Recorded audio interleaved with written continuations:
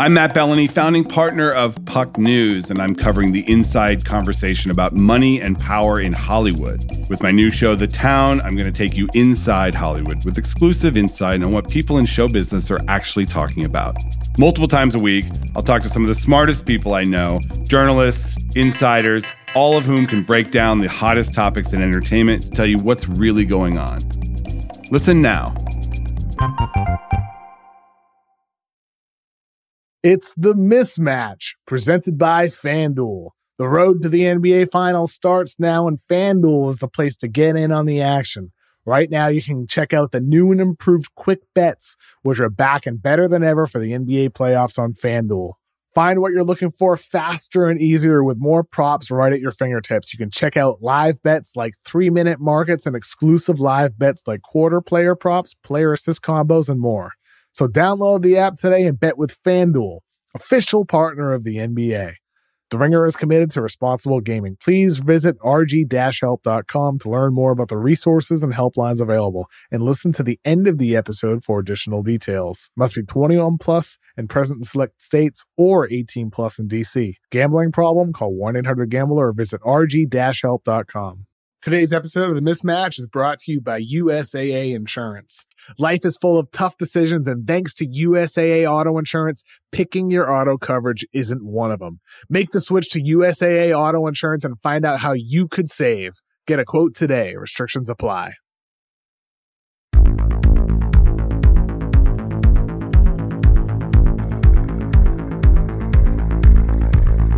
Hey, thank you for listening to The Void. My name's Kevin O'Connor, and first up on today's episode, we're going to go through some of Tuesday's games, look ahead to some other stuff this week, and discuss the latest news. After that, we get a deep dive, looking at the NBA as a whole through the lens of Nikola Jokic and the Denver Nuggets. We're talking about the changing role for bigs, how it impacts the game, the MVP race, how Jokic just keeps improving, and what the potential return of Murray and Michael Porter Jr. could mean for Denver in the NBA Finals race. As you're going to hear, we're trying something a little bit different with that part of the conversation, more narrative podcast style. I'm not going to lie, I was inspired by Derek Thompson's show, Plain English. I love what they do, and thought we'd try something a little different with that section of the pod. But we start off with Adam Mares, one of the smartest people covering the NBA. He's out of the Denver area. He's the podcast co-host of DNVR Nuggets and Locked On Nuggets. He's also the VP of creative production at DNVR Sports. The dude wears a lot of hats. He's a busy guy, and I'm thankful he took the time out this morning to talk about the NBA. Adam, how are you doing, man? It is a bright and sunny day in the Mile High City. It's actually a snowy and cold, freezing cold day, but it's a bright and sunny day in our hearts and minds. It's obviously the Russell Wilson news broke, and the Broncos are hopefully coming out of their 6-year slumber.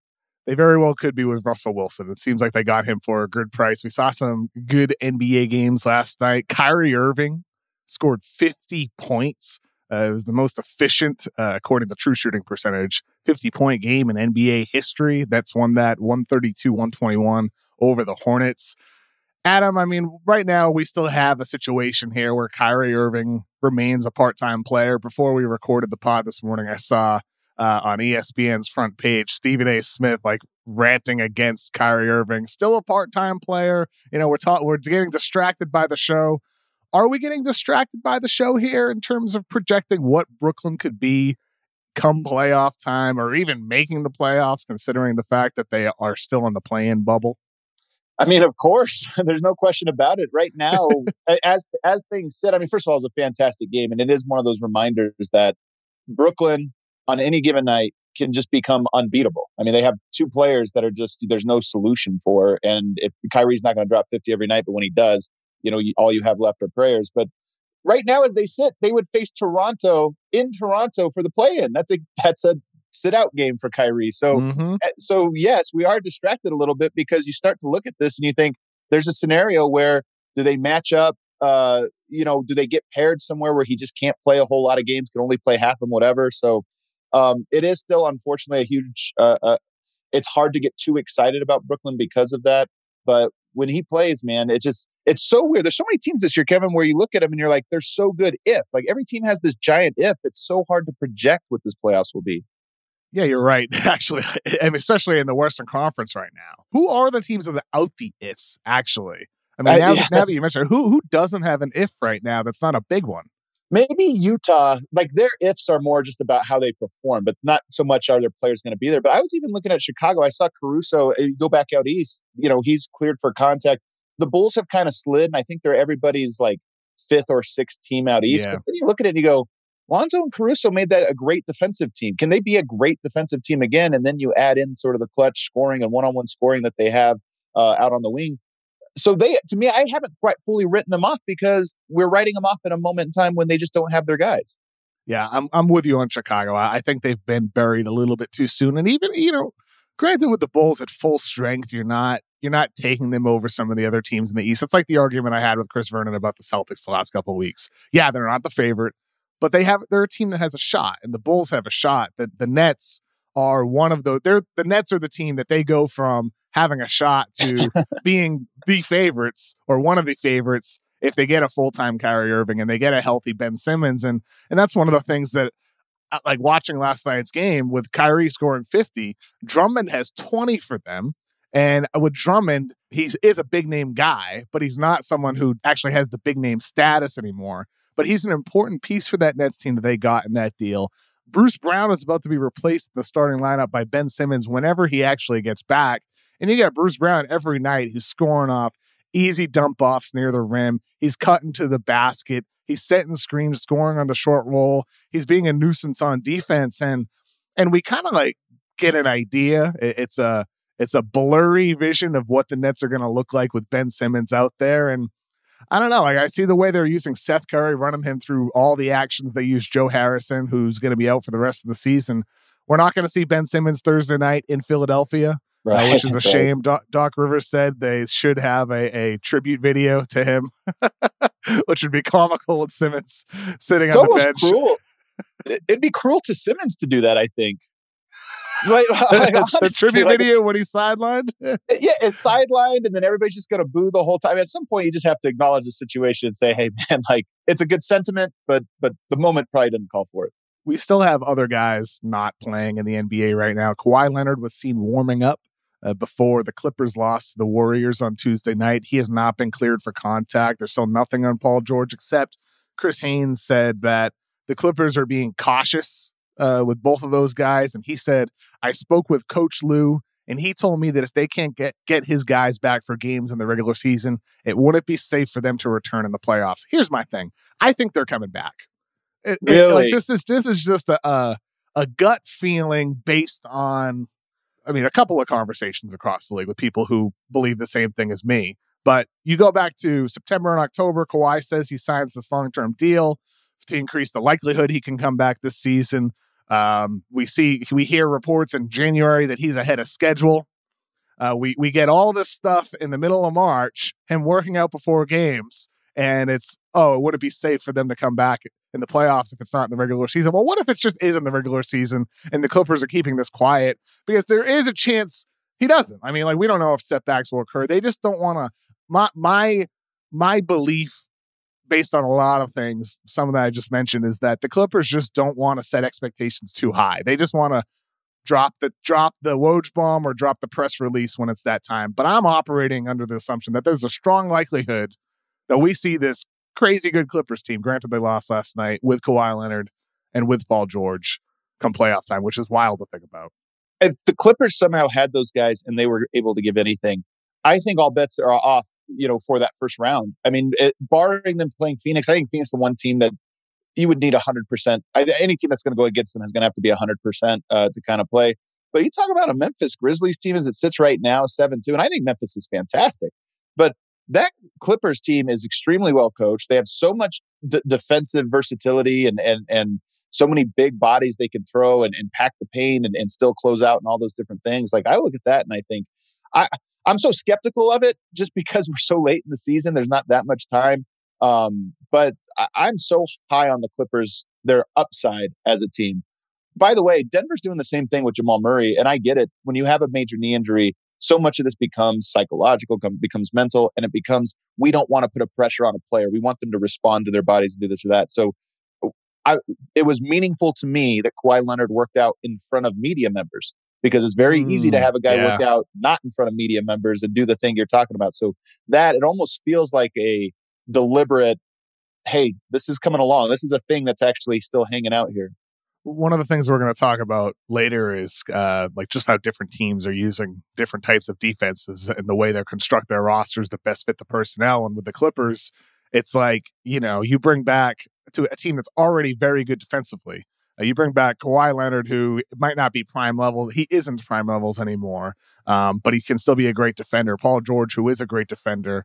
And I just get excited about the idea of seeing Ty Lue throw out Kawhi, George, Marcus Morris, Nick Batum, and Robert Covington. It's like you have 5 guys on the court who are all 6'8", 6'9", multi-positional, smart, high IQ, hardworking defenders. And I'm like, damn, like that feels like the future of basketball in some ways, just in a lineup like that. It's certainly one avenue of the future of basketball. That's part of what I love about this era is there's like 5 or 6 different sort of styles or philosophies that it's going to be interesting to see which one wins. It's a bit of a paper, rock, scissors, I think. Some teams match up really well against others and less.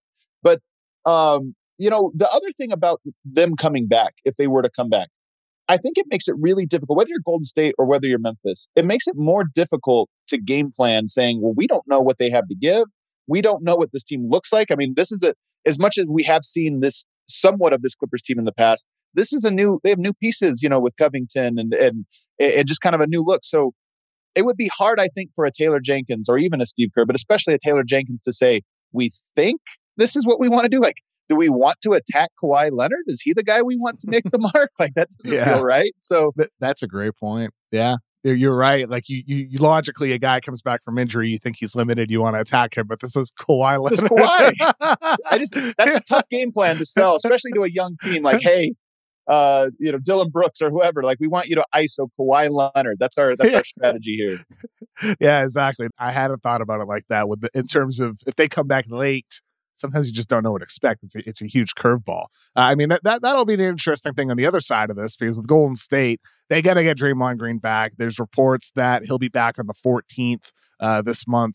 Moses Moody has recently been starting for them. Last week, he had 13 points against Dallas on 5 of 5 shooting, 9 points against the Lakers on 4 of 4, and then against the Nuggets on Monday, he has 30 points. It was an inefficient night, 10 of 23, but still Moses Moody, a guy who hasn't played a lot this season, 30 points for the Warriors. Think about Kuminga.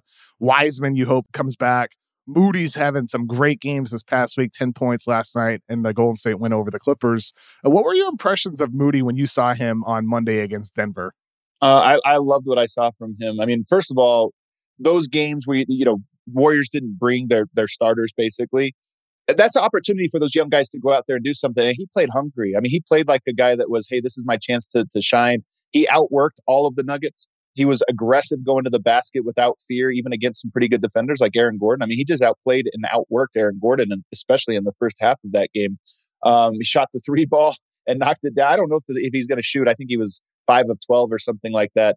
Trailed off a little bit in the second half of that game, started to miss some, but his shot looked good. I just was impressed with him. And the thing that stands out both with him and Kuminga, I think with prospects, especially high upside prospects like that, those guys, there's such a great culture there. The way that they have developed is the perfect way for a young player with lots of talent. I mean, you could give those guys shots, you can give them ISOs, you can give them high volume things, this or that.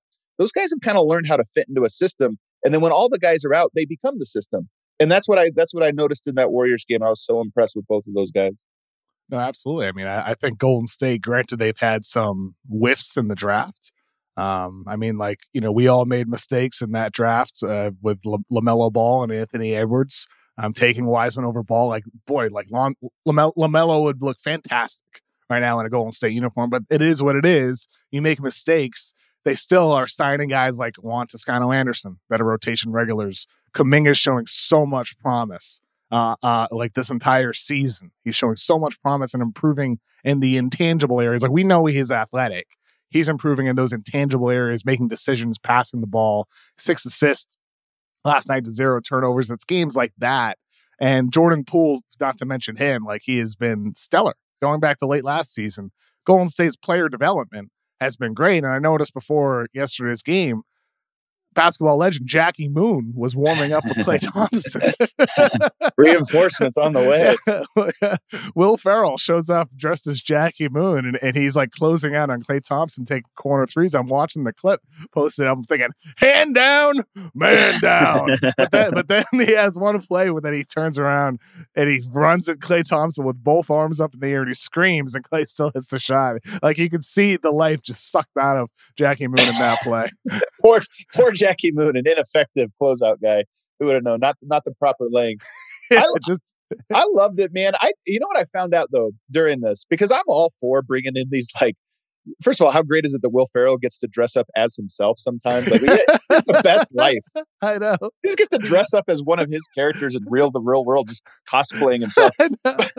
Yeah, we should have this more often. Who are some characters from movies we'd like to see? Even if they're not doing the things that they do in the movie, they just dress themselves. I wish I had. Because I was going to say John Wick, but you don't want to see John Wick doing John Wick things necessarily. That's probably not. Or maybe you do. Maybe you do. I found out though that Grand Rapids, Denver's G League team, Grand Rapids Gold, is actually having a Flint Tropics night where they're going to wear Tropics jerseys. So I'm all for this synergy. Maybe this becomes the new alt. You find some movie jerseys and teams can kind of wear those or something. But I think it's great. The Tropics, we need more Tropics in the NBA. There's a great article this morning on theringer.com. Is it time to make Batman funny again? By Miles Surrey on the Ringer. I think that also like a funny Batman. Like any. I love it. We're coming full circle in some ways. Yeah. Also, in the last night's game, we saw the Cavs in their first game without Jared Allen. Dean Wade got put in the starting lineup. Cleveland won over Indiana 127-124. Darius Garland, man, continues as he has all season long just to be absolutely stellar at 41 points last night with 13 assists to only 4 turnovers. Garland's command of the pick and roll, his ability to create off the dribble and manipulate defenders. It's funny. I was thinking about this watching this game because with Garland, there's so many. The MVP candidates are all big. There's Giannis, there's Jokic, there's Embiid. So many of the great players we just talked about, the Clippers, how they could play. A lineup of 5, 6'8", 6'9" guys, and then you have little Darius Garland, 6'1", under 200 pounds. He's just little and squirmy out there and quick and fast, able to get wherever he wants on the floor. Like I think I just said with the Clippers, 6'8", 6'9" guys, it could be the future of basketball. And you say, well, that's one of the futures of basketball. Right. The future of basketball still includes smaller guards doing whatever it is that they want on the court. The basketball is a game for everybody still. And Garland is evidence. That's what's so cool about the league right now is there are all these different molds, and I think they all have their merits to them and they all have their shortcomings. But he was so great last night, and I'm surprised there's not. I mean, there is some buzz obviously about him. He's having a fantastic year. He's one of the most fun players to watch in the NBA. He is so shifty. I think he might be the shiftiest, sort of like twitchiest player in the NBA. And you watch him on some of these moves, you almost don't appreciate him because they're so fast. And then you see the slow motion replay and you see that there's like 7 different shoulder jerks that he puts in a move. And there's just no way you could keep up with him. He's one of the biggest things in the NBA, or one of the most important things in the NBA, especially from the guard position. Even with this, if you're going to switch everything, you're going to have length, this or that. Do you have players that can get through that first line of defense pretty effortlessly? And he's one of those guys. You've got bigs at the rim. You can put pressure rolling to the rim. They got plenty of those guys. If you space the court properly, good luck. No matter how tall you are, how long you are, how quick you are defensively, good luck keeping him in front of you. And then last night, he had the counter going. This is kind of the thing that I think is going to make or break him. And it's going to make him because he's so young. He's going to keep doing this. When he's getting by you 3-4 times in a row, so you take that extra half step backwards, then he just steps back and drains that 3 right in your face. And he was doing that last night. And that's how you get up to those 40-point totals. I mean, he's one of the NBA's most efficient ISO scorers this year. He's a great pick and roll playmaker, creator. He does it all for your team. And now he's, paired with their rookie, who very well might win Rookie of the Year, and Evan Mobley. 22 points, 12 rebounds, 5 steals, 3 assists, 1 block. Just another game of many from him this season where he's just filling up the box score, doing literally everything in the court. And some of the shots he hits last night, I know with Mobley, a lot of the Cade Cunningham supporters are like, well, Mobley can't do that. Or like Jalen Green supporters, like, Mobley can't do that. It's all funny how these games happen. But then last night, with Mobley, first half, He just speeds by his defender, has a huge left-hand dunk in the lane. Second half, off the dribble, hits this crazy turnaround jumper going towards his left. Final minute, he has the huge offensive rebound to tie the game. Like, Mobley can do everything from everywhere on the court. And it could be only a matter of time until we see a lot more of the scoring off the dribble from him, like we saw in last night's game. But I continue to be blown away by this entire rookie class, and especially Mobley. He's unbelievable. I think we're almost sleeping on him because that stat line you did, we always do points, rebounds, and assists, and then you just kind of stop. Steals and blocks with him, the numbers are smaller, so they almost pop less. But when you're like just casually, oh yeah, 3 steals and 2 blocks. Like, wait, hold up, what? All of those. The guy's unbelievable. There are few players I'm more confident are going to be, the guys going forward like I am Mobley. He's going to be a guy in this league for the next 12 years. Yeah, I think that's what makes it so interesting with that 2021 draft class, because you can look at all 3 of those guys up top, and there's a chance that they are multi-time All-Stars for into 10 plus years in the NBA. Jalen Green really has come on a lot as of late. Had a thing about him in my article on The Ringer on Monday. And Cade Cunningham, these last 8 games, averaging 21.4 points, 7.8 rebounds, 5.5 assists. He is in command. The Pistons are winning games. They've won 6 out of 8, 3 in a row. For Detroit here, you're kind of blowing your lottery odds a little bit if you continue winning, but ultimately it's not such a bad thing if you're winning games if you have a great young player in Cade Cunningham, and he continues to make advancements. And I think similarly for Oklahoma City, they lose 142-115, but you want to see your young guys playing well against that team with finals hopes like the Giannis and the Milwaukee Bucks. And in last night's game, first of all, it was a spectacular game again for Giannis, 39 points, another MVP caliber performance. But this is a weird stat. Shai Gilgeous-Alexander had 33 points, 14 assists, 4 rebounds, and 35 minutes of play. And keep in mind, I just said OKC lost the game 142-115, so they lost by 27 points. In those 35 minutes with Gilgeous-Alexander, the Thunder were a +4. Which means OKC lost by 31 points in the little bit of time that SGA wasn't on the floor. Like, what the hell how is this possible? That's the perfect tank right there. You win the like important minutes if you're talking about what you want to see, and then you so horrendously lose those other minutes. We just talked about Garland. John Morant, obviously, you can't keep him out of the paint. Shai's in that group too. You can't keep him out of the paint. Like, it takes a whole team effort to keep him out of driving to the basket and getting to where he wants to be. 14 assists is as impressive as the 30 points. That's a lot of points to generate for that Thunder team in 33 minutes or whatever you say. I mean, that's several points per minute you're generating while you're on the court. It's insane. Yeah, he's a great player. I mean, Gilgeous-Alexander, I think, is the type of guy that if Giddey is able to make significant progress, granted he's not playing right now, as a scorer, if Poku, who's low-key pretty good the last couple of weeks, have you seen any Poku? I mean, what are your Poku thoughts, Adam? Man, I'm kind of like, and it's not fair, but I'm kind of jaded by the Bol experiment here in Denver. Where like, there's the like flashy novelty. This is really interesting versus the like, is it really making an impact? But he's so skilled. I mean, not to compare him to Bol, he's significantly better. He's just so skilled. The stuff he does pops, but I'm still extremely skeptical. What is the case for Giannis to win MVP? Man, that's a great question. The numbers have been fantastic. His team has been fantastic. They're so reliant on him. I did this thing a couple weeks back, and it's a little bit stale, but I was looking at how does your team do when you don't win your minutes? Meaning, how much are guys, getting the benefit of their team just kind of helping them out? Giannis, I think, was right up there with Jokic in terms of if he doesn't win the minutes when he's on the court, that team doesn't win. A lot of that has to do with they have a great starting lineup, so it's not just him, it's all of their starters. The thing I looked up that was interesting from this year to last year, he's taken the fewest number of shots at the rim, and he's taken the most number of shots from the floater zone. I'm using basketball reference here, 0 to 3 feet and 3 to 10 feet. Mm-hmm. So he's losing some of that. I don't know if that's missing Lopez and there's just a little bit less spacing, so he's getting a little bit less there. His dunk percentage of shots that are dunks are down since what they were his rookie and sophomore years. So he's actually getting tougher shots, but guess what? His efficiency is the same. So somehow he's just gotten better at slightly tough shots. And if they do find a way to get him to the rim just a little bit more, maybe his efficiency will be even further off the chain. But last night I see him taking threes, stepping into threes comfortably, stepping into mid-ranges comfortably. He's just so willing to do the things that could get him criticized very heavily. And to me, that's a big part of his case. I think that's a great way to put it. He's willing to do the things that he can get criticized for. He doesn't shy away from, having an 0 for 7 night from 3, because he knows he'll have some 4 for 4 nights. And I would imagine for Giannis, the way we've seen him talk about his game, the great Mirror and Fader book about Giannis, New York Times bestseller last year.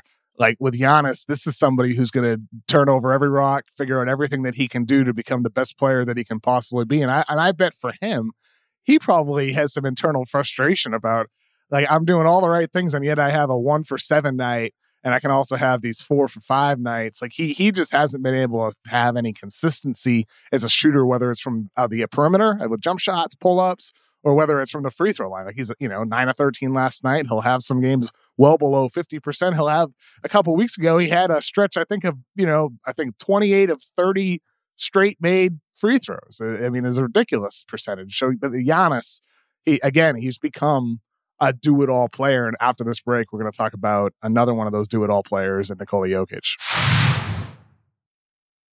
Today's episode of The Mismatch is brought to you by Hulu Plus Live TV. Looking for a better way to watch live TV? Stream your favorite sports and shows over 95 live channels with Hulu Plus Live TV. Get access to Hulu's entire streaming library, Disney Plus and ESPN Plus, all in one plan. Start your free trial of Hulu Plus Live TV today. Live TV plan required. Restrictions apply. Offer valid for new and eligible returning subscribers only. Access content from each service separately. Learn more at hulu.com.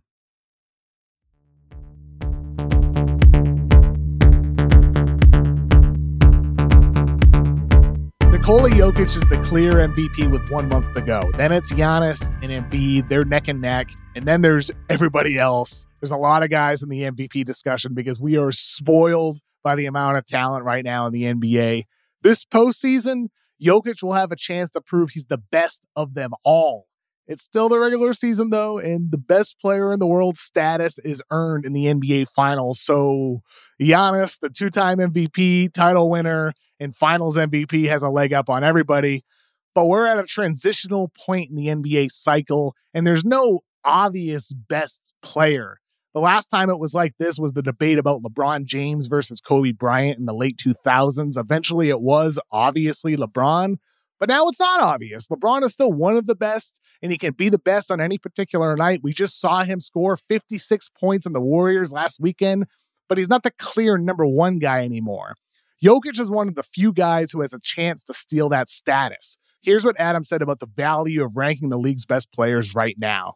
The NBA doesn't have a best player. This is my hot take here, Kevin. The NBA does not have a best player right now. And I actually think through most of its history, it has not had a best player. Michael Jordan was the best player, for a long time. LeBron James was the best player for a long time. Right now, Giannis, Jokic, Embiid, Steph Curry, Luka Doncic, you got all these great players, and they're all within a margin of error of each other in terms of how you build a roster. Like we saw the Nick Wright tweet a while back that said Jokic is the 6th best player, and everybody got up in arms.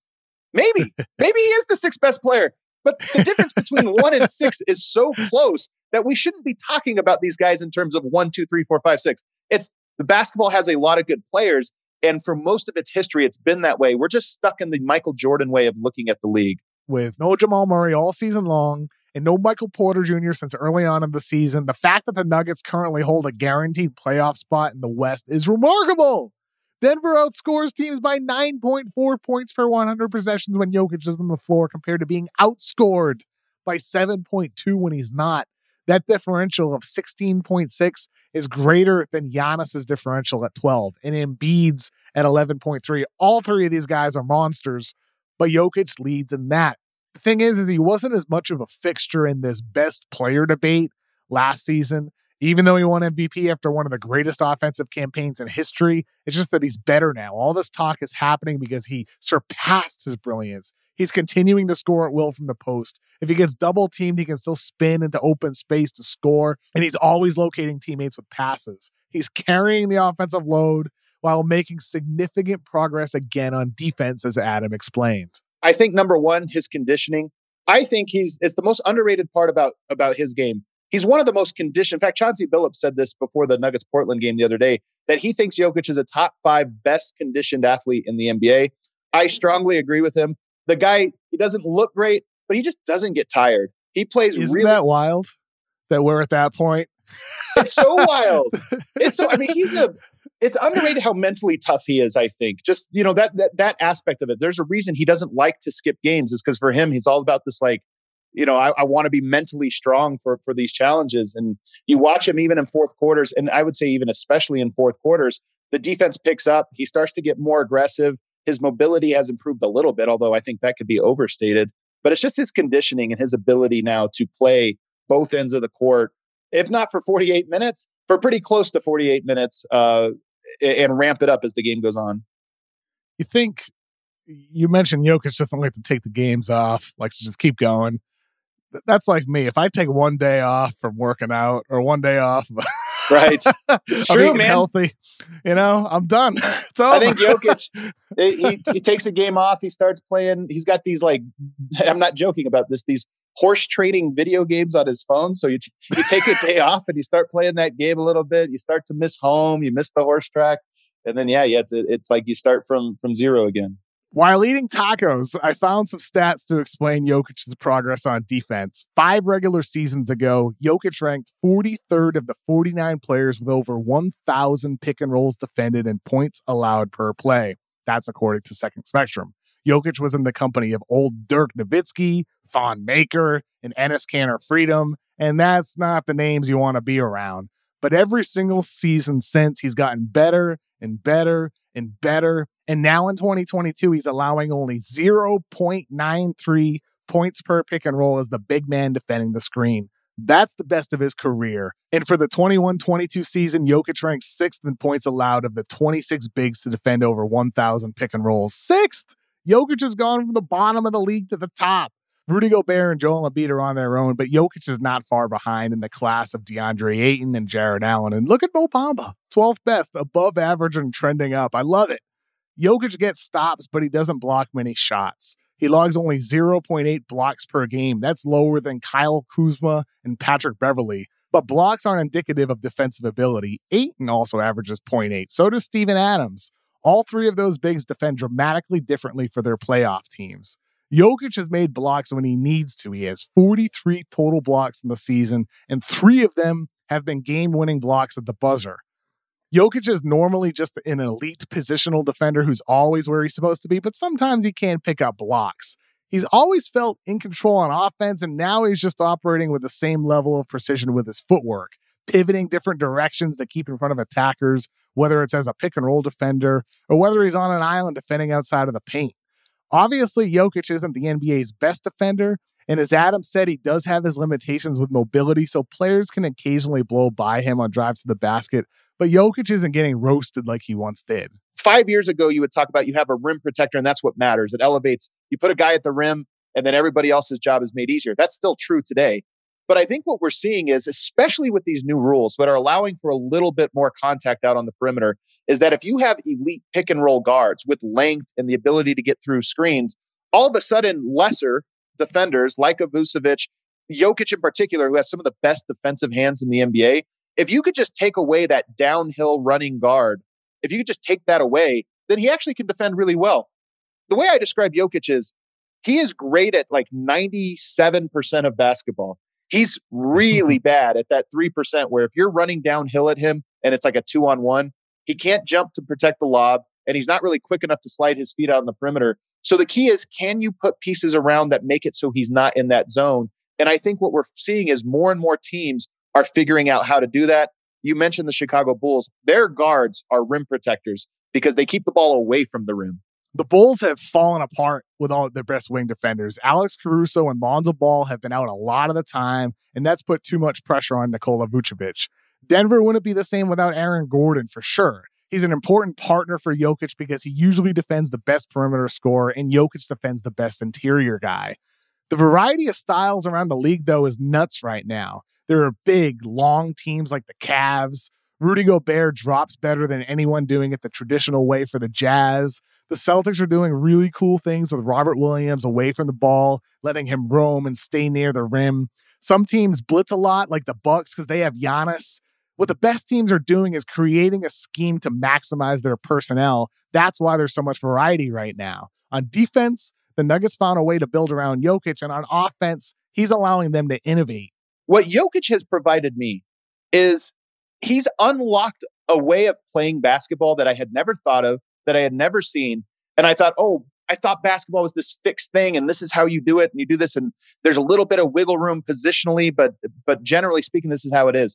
Jokic has taken it and completely reinvented the way I think of the game. And I think, wow, in the same way Steph Curry has. Steph Curry started shooting all these deep threes and, having a quick trigger. And you think, wow, look at how the ripple effects of that and how all of a sudden now the league evolves. Jokic to me has done the same thing. I think Giannis is doing very similar things.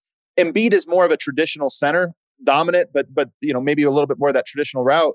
To me, that's the story the league should be telling is, hey, we always thought the game was played this way, and there's been little changes on the margins. But right now, we're seeing the game being a whole new avenues of the game of basketball being discovered. And let's explore all the implications of that. What does it mean if you have a point center? How does that change what the different ripple effects and how you can win at the NBA level? And to me, that's what's so interesting. Jokic being a point center allows Denver to do everything on the court, but he became this. He improved as a shooter. He improved as a defender. He got in shape. He was drafted 41st out of Serbia. 41st! Jokic is 27 years old now, having the best season of his life because he's always adding more to his game year after year. And that's what I asked Adam about. What's the latest thing that Jokic has added? Every year he adds little pieces to his game. And the thing over the last 2 years, so he added this last year, but he's gotten better at it this year, is his attacking closeout game. His 3-point shot now, people are biting on that. They're worried about it. And he's just gotten really, and it's funny to say, really quick with his first step so that he can get his defender on his hip. And then he's just so good at slowing him down. Once he gets on the hip, he just keeps him there, kind of leans on him all the way to the basket and then powers it up. So his first step off the dribble is one of those things that has unlocked his game. And Denver will go to it. If they're clogging the paint against him and sending extra defenders, Denver will actually get him on the move, set him screens from the wing so he's cutting into the basket, catching it on the move, and then making one dribble moves towards the basket. So that part's unlocked a new aspect of his offense. I feel like his offense, his scoring specifically, is a bit underrated, at least nationally. I mean, everybody, like the playmaking, all the passes, like the whip over the head he had the other night, the passes go viral from Jokic, which is unusual because like most other players, it's not the passes that go viral. But with Jokic, it is. It's just his scoring doesn't. Sometimes it's slow. It doesn't look like it's a typical highlight. He's not dunking over people, but he is one of the league's most efficient isolation scorers.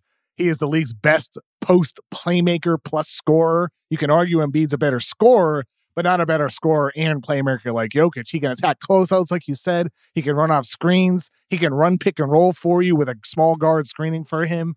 Jokic, like there's no answer for Jokic when he has the ball in his hands. There's no answer. He's the league's 13th best scorer right now on a point per game, just looking at point per game, but he's the most efficient of all those guys by a pretty wide margin. So exactly. The high volume guys, he's on another level in terms of efficiency. A whole other level. And I think what happens here, why his scoring doesn't get talked about, because I honestly think he's one of the best scorers in the NBA. Why it doesn't get talked about, the same way nobody really replicated Kareem's skyhook, it just never caught on that everybody was trying it. Jokic scores these weird little like one-handed scoop shots and just things that no player's going to the gym to work on. And I just think that's part of it. It's not the DeRozan fall away where you're like, man, that's a pretty shot. I've tried. It's hard. Jokic does things you've never tried before, and you never will try. Because he improvises in the moment. Like I remember I interviewed Jokic, 4 years ago, something like that, whenever it was in Denver. And I asked him, like, have you practiced like your accuracy as a passer? Is that something like you practice? He's like, no, I just look and the ball goes where I want it to. Like he's almost kind of amazed at his own ability. And I'm sure it's similar for him with those types of weird scoop shots you're talking about. He just sees the rim and it goes where he wants it to go. Supreme body control. You saw that video with Steph Curry the other day, that incredible video where he makes like 20, 30 shots in a row. Oh, yeah. The warm-ups, right? He shoots the 20-foot floater. It goes way up in the air and goes in. Like, again, I'm not sure. It was magic. Yeah, he just sees the rim and is like, this is how much I need to put on this shot and it'll go in. I think Yoke's the same way. He just, like you said, he hasn't practiced these moves or this touch. He just has the body control to know exactly what to do to make the ball go where it wants. Jokic reminds me of a self-taught guitarist. The technique may not always be technically perfect, but it can be perfect for this particular person. Jimi Hendrix wrapped his thumb over the neck.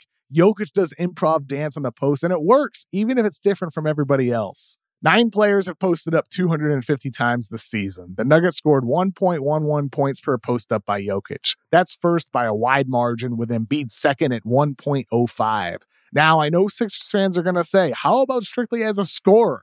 But even if you remove the plays when they pass the ball from the post and only look at the post-ups when they try to score, Jokic still scores with greater efficiency than Embiid. Both of them are elite. That's why they're in the MVP conversations together. Adam is right, though, that Embiid is more of the traditional type. He studied Hakeem. He took from Dirk. He absorbed so much from bigs across eras. So in a way, Jokic and Embiid are very much similar in that sense. But Jokic is like his own genre. And here's an interesting thing I actually think about a lot with Jokic. This last, 12 months have been tragic for the Nuggets, losing Jamal Murray the way they have. If there's one really overarching, super positive thing that comes out of it, is Jokic has been forced so far outside of his comfort zone. And things like this, I suspect next year when Jamal Murray's back, that number is going to go down out of sheer necessity. You just don't need him running off of screens like this. Denver did that out of necessity because teams were clogging the paint and doing this or that. But what I think is nice is Jokic has added so many parts to his game, and the team now is confident in all these different parts of his game that will be in the back pocket for years to come now of, hey, we can do all these different things. We don't have to, but we can do all these different things if we need them in a playoff series or what have you. You know, a funny thing I did one time, I put out who has a better career highlight mixtape, Carmelo Anthony or Nikola Jokic. And the result of this poll had something like 15,000 votes. And it was 50% to 50%. Really? And the quote tweets and replies to this all said, "This is the dumbest poll I've ever seen. It's obviously blank. It's obviously Jokic. It's obviously Miller." And I just thought, like, hey, man, people like such different things. Those two have like no crossover, right? In skill set. People like different things. And I think that's the part that's so cool about basketball. It doesn't have to be one way. It can be a lot of different ways. You're 100% right. I mean, I think with Jokic, the fascinating thing with him is, can it be replicated? Can players play in his mold? I don't think anybody has his, pinpoint bullseye vision.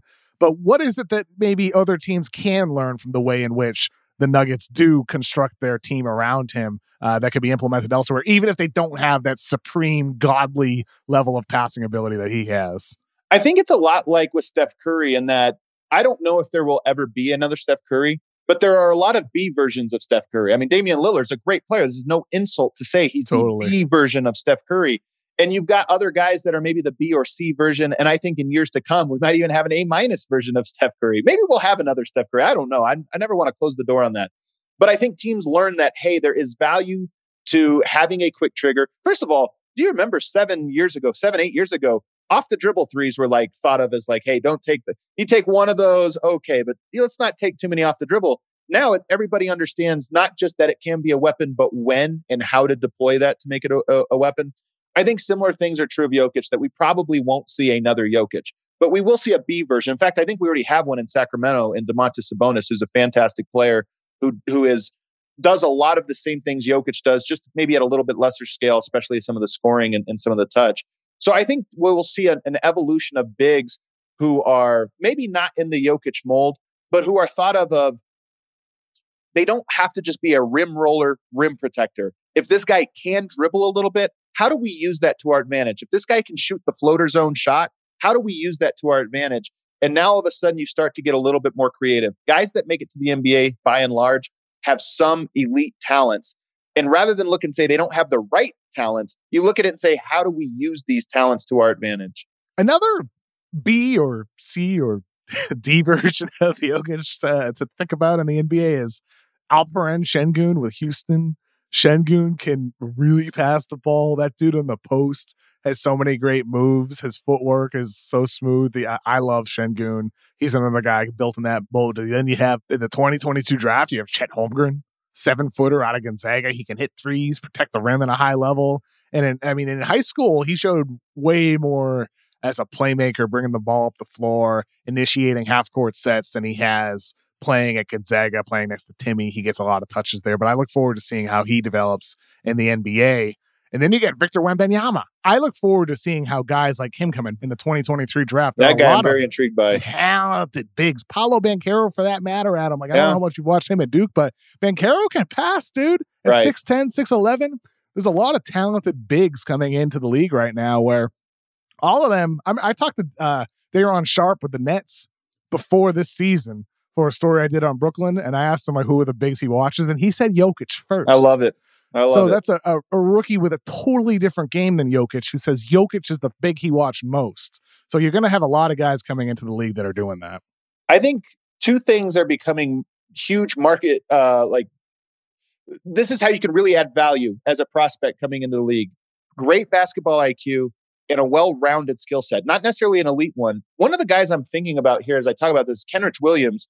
Not a great finisher, not a great shooter, not a great ball handler, but he really sees the game well. He understands how things move. And you get the ball moving. If you have guys that can collapse the defense and you have guys that can knock down shots and space the floor, having those connector pieces is so big. And I think even for bigs, for centers, you don't have to be a Jokic, but if you just can read the court at a good level so you can fit alongside whatever your team's Jokic is, whether it's a wing or guard or what have you, to me, that's becoming the most valuable commodity in the NBA is those connector pieces. The Nuggets built this roster to have all connector pieces around Jokic. You get Monte Morris, high IQ playmaking guard. He can shoot off the catch. He's actually the guy that hit that game-winning three off of the Jokic game-winning assist a couple weeks back. Will Barton, veteran who brings the spark. Aaron Gordon brings defense. He has a great feel for passing. Him and Jokic just have that type of two-man connection with their exchanges back and forth that just rubs off on the whole team. And with Jokic, he's had guys like that all through his years playing in the NBA, whether it's been Jamal Murray or Gary Harris or Michael Porter Jr., now Bryn Forbes. The Nuggets for years now have been getting guys that they insert into dribble handoff, pick and roll, two-man actions with Jokic because the goal is to surround Jokic with players who complement him because he always finds a way to make those guys better. But without Jokic, though, that Denver defense has had a lot of struggles this season, at least early on. The thing I don't think people realize about the Denver Nuggets is that the bench for the first 2/3 of the season to date were so atrocious, laughably so bad. Awful. Denver, I had this stat. The Nuggets just won, not this last game, but the previous one, the second time they played the Kings, where Jokic was in the negative, meaning the Nuggets lost the minutes Jokic was on the court. It was only the second time this season the Nuggets had won a game. And I think he was like a -1. Wow. And it was only the second time all season they had won a game where he was in the negative. So not just that, if you look at how many did they lose? Like what are they like? They were 2-12. So Jokic is actually not in the negative very often. That's a low number. Yeah, exactly. That's not many games he's even a minus. Because he's like, what, a +10 net rating, something like that, when he's on the floor of the season? And I think that you could actually go through on Basketball Reference and sort, his plus minus, just how did the Nuggets do when he was on the court? And if he was a +1 to +9, the Nuggets were about 500. If he was a +10 or above, that's where they won. And that was really what he had to dominate the minutes he was on the court in order for the Nuggets to have a shot early on. But what DeMarcus Cousins has done, they've had a soft schedule with him in the lineup. They have a couple good wins, but a lot of these have been against the Kings or against the Rockets and teams like that. But what he's done is he's made those bench minutes. He draws a lot of fouls. He creates a paint presence. He's been a fantastic playmaker. And that bench has either won their minutes or lost them by a very small margin. And as a result, Denver has been rolling since they've gotten him. And I honestly, that's the part I think is real, is you just have to have a bench that's not a disaster. Exactly. You watch Boogie and you see him handling the ball at the elbows as guys run through him for handoffs or cut to the rim. He can pass or drive. That is so much more like what Jokic does with the starters. So if you get that out of Boogie for 5, 10, 15 minutes per game in the playoffs, that's going to really help that bench survive those non-Jokic minutes. But, Michael Porter Jr., him getting back, that's one of the big keys. He was cleared to practice with teammates. So his return is looming here. But what would help the most is the return of Jamal Murray, who's still sidelined after undergoing surgery on his torn ACL back in last April. He was dunking in October, according to reports, but they're definitely playing it cautious with him. Adam, can we expect Murray to report before the playoffs? The reports have been a little bit more ambiguous. And I think a little bit, if you read between the lines, I'm not sure I expect him back, this month, meaning maybe he returns right at the playoffs or slightly right before it sometime in April, or maybe it's even beyond that. He has not been cleared by all reports to start doing 5-on-5 contact workouts. And so coming off of, a pretty major ACL injury, there's a pretty long ramp up period for that. And if he's not doing contact yet, you start to look at it. Is he at minimum 3-4 weeks out, 5 weeks out? I'm a little bit more bearish, I guess, on Jamal Murray's prospects returning and making an impact, but I do think Michael Porter is around the corner. Are we running out of a runway here for Murray and even Porter Jr. to get back into, 80% of what they were before ahead of the playoffs?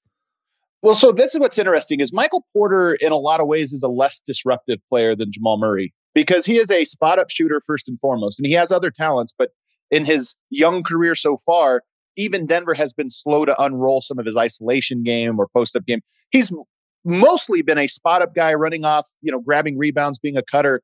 And I think in that way, if you're replacing a Jeff Green in the starting lineup or even coming off of the bench and replacing a JaMychal Green or somebody like that, it's not that disruptive to what the team's doing. You just plug in a better shooter and a better cutter in that spot.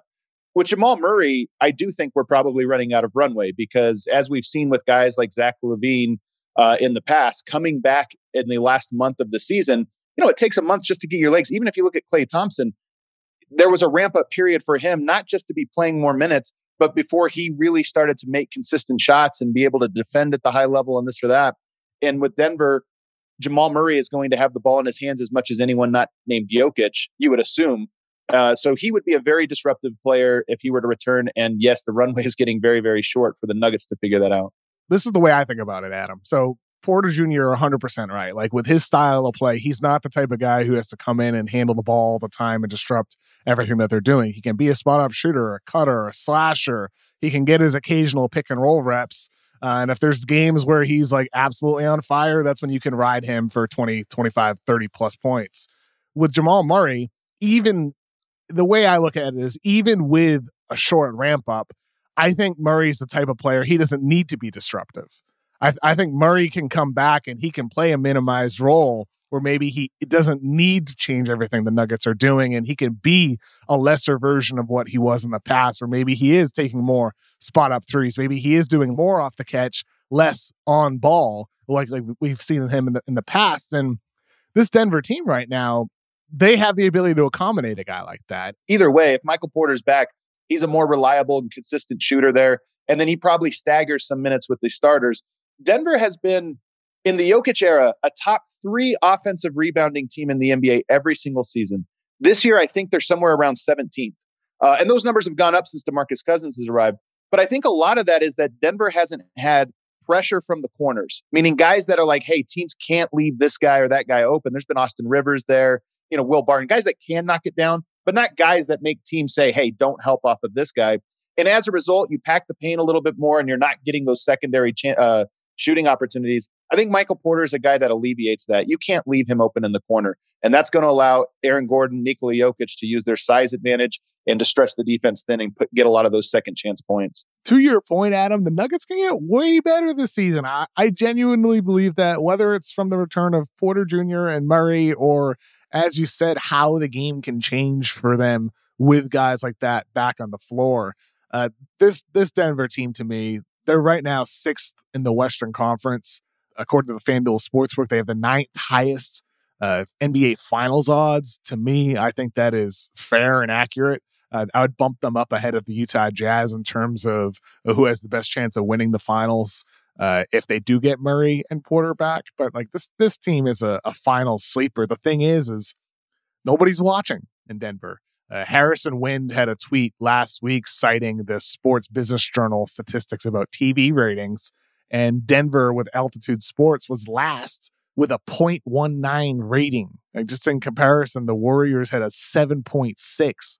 The Spurs have a 2.29. The Blazers a 2.28. The Nuggets are just not being seen in the Denver area. And as Harrison said in his tweet, the glory years of Nuggets basketball, led by the best player in franchise history, continue to go unwatched. Adam, can you explain what the deal is with Altitude Sports and why Denver Nuggets fans are having a hard time watching games? Altitude Sports is owned by the Cronkies, and it's the only RSN that is a one-off, meaning that's not part of Bally's or NBC or whatever, like all these other ones. So it's not a bundle. And I think that what's happening, Comcast has pulled, they're no longer carrying Altitude Sports. They're saying, hey, it's not, these RSNs don't bring in money, not just Altitude, but all across the nation. They're not worth sort of what they've been paying to carry. And so there was this big lockout, this big dispute that is now going on its third year with Denver, where locals, if you have Comcast, which I think somewhere around 2/3 of everybody in the Denver metro area has Comcast as their provider. And by the way, if you don't get Comcast as your cable provider, you still have to have them as your internet provider. So it's a lot of people would say, well, just go to another cable provider. Then you end up paying double because you have to get internet from one and cable from the other. Jeez. So it's really difficult in Denver. You have to really be committed financially to watching the Nuggets in Denver. And sadly, that's why we have this golden era. By the way, it's not just for Denver Nuggets basketball. I think Jokic is going to go down on the Mount Rushmore of Denver sports athletes. One of the four, but you talk about John Elway, you talk about maybe a Terrell Davis or a Joe Sakic, Patrick Wall. Denver's had all these across sports, some great Hall of Fame athletes. I think Jokic will be a top 5, top 4 one when it's all said and done. And we're in his prime, and the city of Denver has largely missed the last 3 seasons. It's a crime. It's inexcusable, really. I mean, like the NBA, I'm not sure how much power they have with the RSNs. Like, that's just the way it is right now. It's not like the NFL where they have CBS, Fox, NBC, ESPN, right? Like where you have there's only 4 stations, or NFL Network as well, where every game is being played on. For the NBA, like, I don't know what the next TV contract is going to look like, or the one after that's going to look like, but with all the talk about Amazon and streaming, like, how can the NBA allow Nikola Jokic to not be seen easily by the fans of the team that he plays for? It just seems like something that shouldn't be happening in a multi-billion-dollar business. And I just can't help but think, in the context of Jokic, what can the NBA do to assure that every eyeball that wants to be on a Nuggets game is watching that Nuggets game? It doesn't need to go to some sketchy, illegal streaming site where someone who's not technologically savvy and knows how to click the X's might ruin their whole computer and set them back financially. I mean, you know what I mean? It's just like you shouldn't have to have people do that to watch a freaking basketball game. As much as people are legally streaming it, though, it still creates a barrier of entry. Like, there's still people, not everybody is even going to attempt this illegal streaming thing. Exactly. And you mentioned they're going to not bother. That's what's going to happen. Most people are just not going to bother. And I think you mentioned, like, this is a Comcast problem, this is an Altitude problem, but I do think it's an NBA problem. And the NBA over the last 15 years has had moments where they've seen around the corner and been ahead of the curve and been creative. I think this is an area where they've dropped the ball, and you're starting to see it in Dallas. You've even seen it in New York, where the NBA does need to rethink the model of how they distribute their product locally. And it's going to only increase as a problem, I think, that I hope the NBA has at least been thinking about and planning for. Hey, it's Kaylee Cuoco for Priceline. Ready to go to your happy place for a happy price? Well, why didn't you say so? Just download the Priceline app right now and save up to 60% on hotels. So whether it's Cousin Kevin's Kazoo Concert in Kansas City, go Kevin, or Becky's Bachelorette Bash in Bermuda, you never have to miss a trip ever again. So download the Priceline app today. Your savings are waiting. Go to your happy place for a happy price. Go to your happy price, Priceline. It's only a kick, a jump, a block. It's only a serve. It's only a tackle, a run. It's only for the fans. After all, it's only pressure. You got this. Adidas.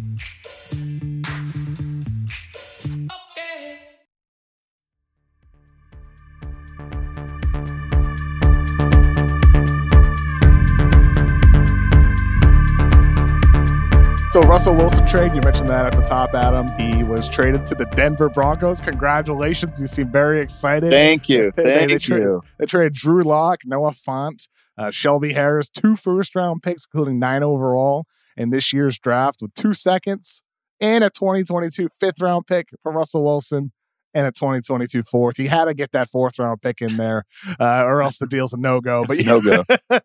Russell Wilson, congratulations. Thank you. Here's the thing. I was actually listening to Simmons' pod earlier, and he made the perfect comment here about it. Sometimes when you've been down, and the Broncos have not just been bad since the Super Bowl. I mean, they won the Super Bowl, immediately become bad. But they've been so boring. You're talking about like games with 5 first downs. You're talking about games with 5 completed passes the entire game. So sometimes you're always thinking we want to win. Sometimes you just want to have a chance and you want to be entertaining. And finally, the Broncos have a quarterback that is a deep ball threat, which is just something they haven't had. They got a new coach that wants to throw the deep ball. And by the way, you have a great receiving core: Cortland Sutton, Jerry Jeudy. You got some guys that are going to be going deep. So I'm so excited.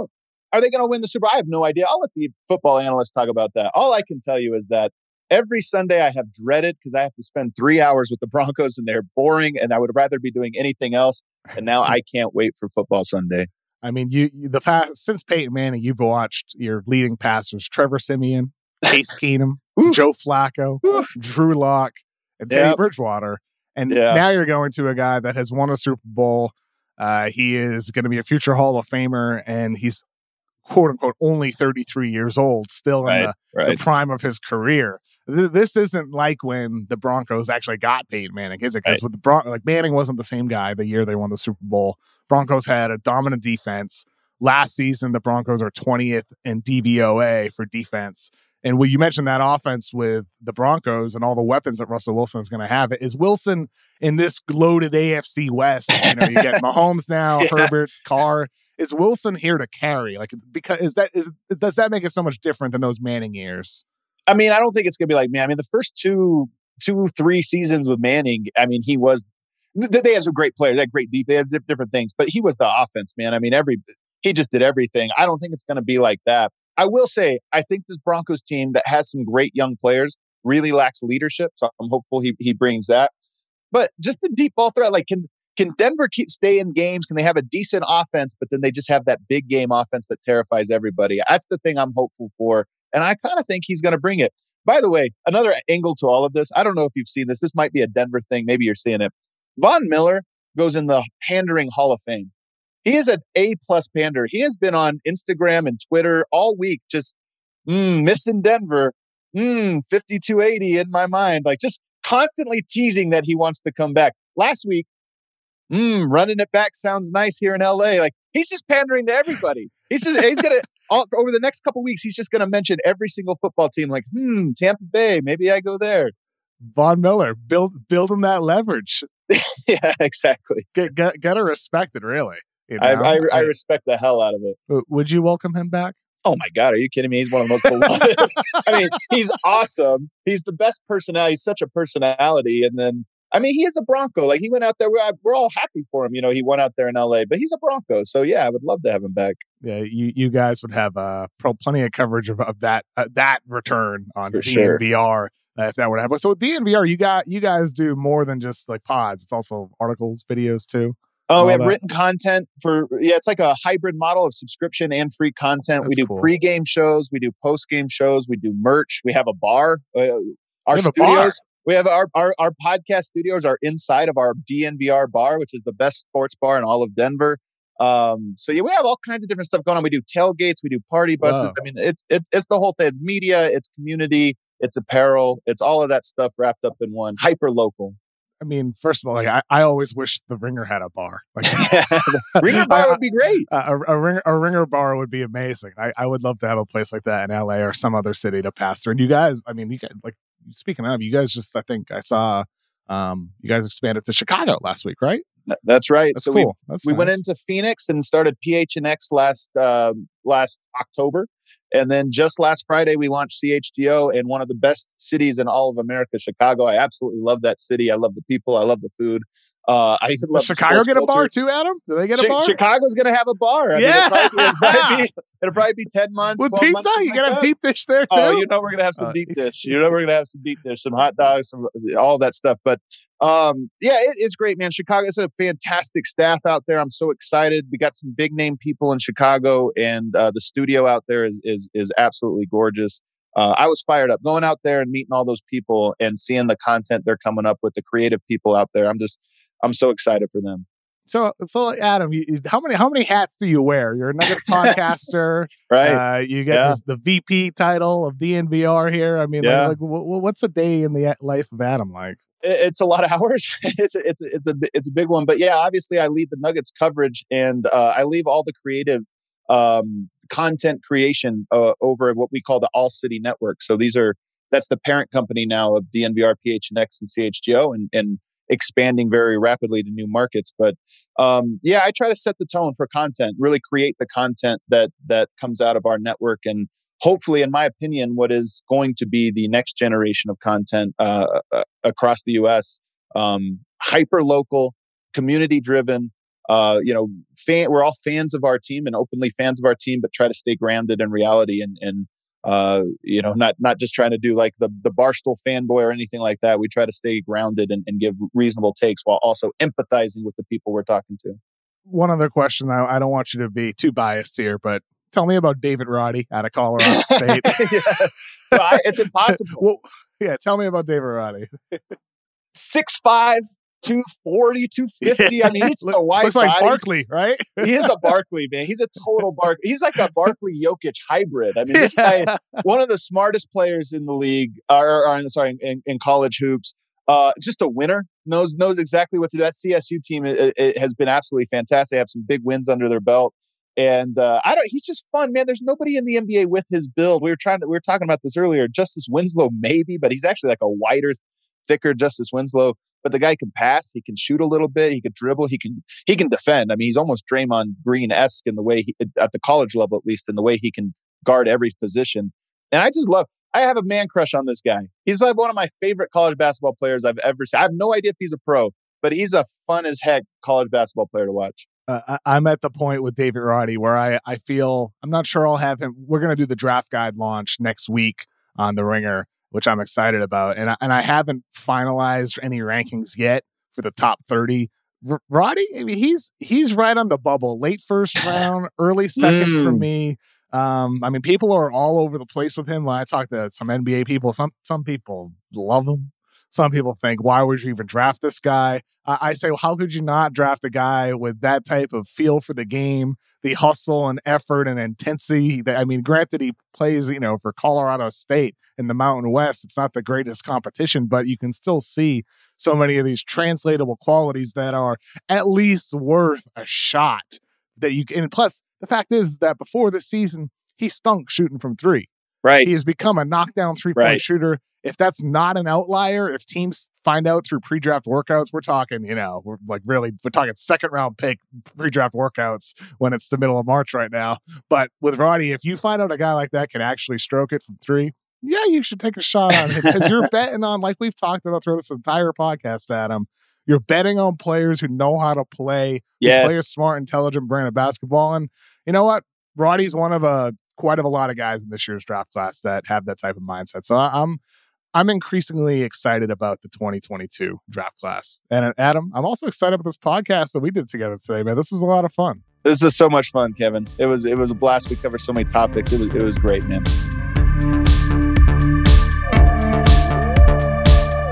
I want to thank Adam again for joining the board. I love that conversation, man. That's one of those shows where after you record it, you feel good about it immediately. It was the same thing with Tuesday's Mismatch with Chris Vernon. It just felt like a good show. But so I really hope you enjoyed that conversation with Adam. It made me think a couple of things that we didn't get to talk about. And that's teams are going to have to get through this guy and Jokic for years to come in the playoffs. And it makes me think about how the Phoenix Suns would be crazy not to keep DeAndre Ayton. You're going to need guys like him in order to beat a Jokic, to beat a Giannis, to beat an Embiid. That's something to think about. In the same way teams were thinking a couple years ago about, well, how can you beat small ball with Draymond Green and the Warriors and Steph Curry? You're going to have to think about how do we beat bigs? How do we beat Embiid and contain somebody like him?